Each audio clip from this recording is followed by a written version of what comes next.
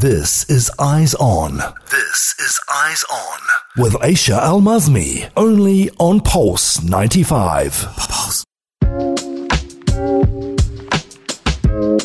Now, let's discuss the first major news out of Sharjah and the news that is sure to be the topic of conversation, especially to students who would like to study in the University of Sharjah, because Al-Qasimia University is granting a number of 400 scholarships.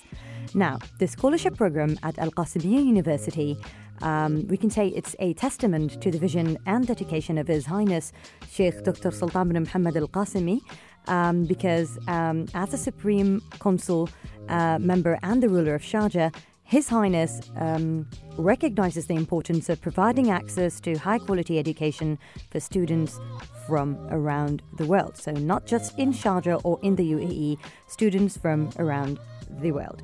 So the great news is that under the leadership of His Excellency Jamal Salem Al-Tarifi, who is the president of the university and the board of trustees, he has approved 400 undergraduate scholarships for the academic year 2023-2024. And these scholarships will be available for students in the university's 5 colleges, including the College of Sharia and Islamic Studies, the College of Arts and Humanities, the College of Economics and Management, the College of Communication, and the College of the Holy Quran. So the university is extending a very warm welcome to students from diverse backgrounds and encourages them all to enroll in its prestigious colleges. So at Al-Qasimia University, they also offer a comprehensive education that aligns with His Highness's vision for the institution, and I really do must mention with a commitment to academic excellence, definitely. So again, the allocation of these 400 scholarships do demonstrate His Highness's commitment to students who come from various parts of the world to pursue knowledge and education at the university. So when they join Al-Qasimia University, these scholarship receivers will definitely enjoy a journey of academic excellence and continuous training. But they are expected to graduate and return to their homelands as ambassadors of the university, which is Al-Qasimia University. So this is great news because it allows them to take part in significant contributions to the advancement of knowledge within their own communities and countries.